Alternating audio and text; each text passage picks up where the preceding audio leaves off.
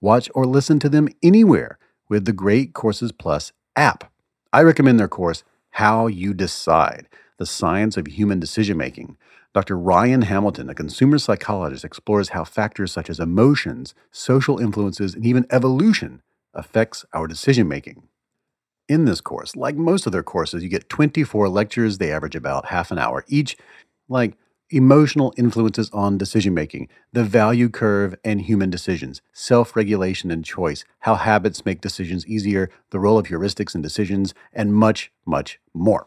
You are going to love the Great Courses Plus, and today you can enjoy How You Decide and any of their other lectures for free. Seriously, you should just do this to look through their catalog, okay? You will be blown away by the idea of some of these courses, things you didn't even think that people could teach you things about. Go to thegreatcoursesplus.com/smart to start this free trial and sign up at thegreatcoursesplus.com/smart. And now we return to our program.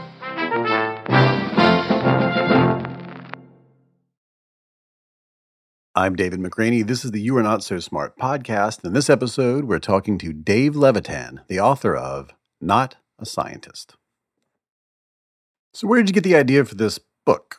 I was a staff writer for factcheck.org, which I assume a lot of people know about, but just quickly, it's a website that checks politicians' statements and explains why they're wrong about things. They hired me in early 2015 to be their first ever sort of full-time staff writer. They had covered science before, but not in a really sort of systematic fashion. And so I was hired to do that. They got a grant specifically to cover science, so that's where that came from. And that's really where the idea for the book originated. In doing that job, I very quickly started to sort of see these patterns of deception when it came to science.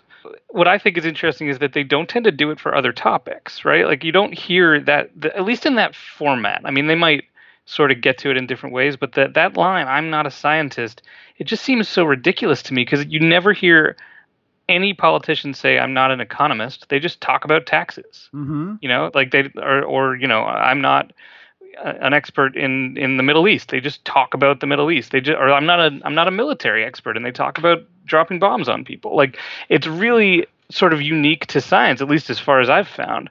And I think there's a real reason for that. I think it's because it seems somehow more acceptable to not be a scientist, right? Like we don't want our politicians to admit they don't know anything about taxes. But they don't, right? But they don't. No, they don't. They don't. Not on the level that, say, someone who goes to school to become an economist would know, or become a tax lawyer or something.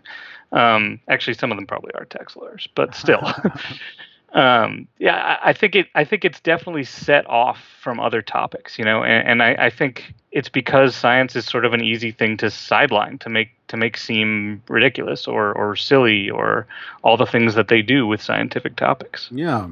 And the lay public, and us, even people who cover science, we know that we're pretty ignorant about, cellular, automatons, or we're pretty ignorant about fluid dynamics. It's, I think there's some understanding that, you're not a rocket scientist is a phrase that we have used for a long time. And so there's some understanding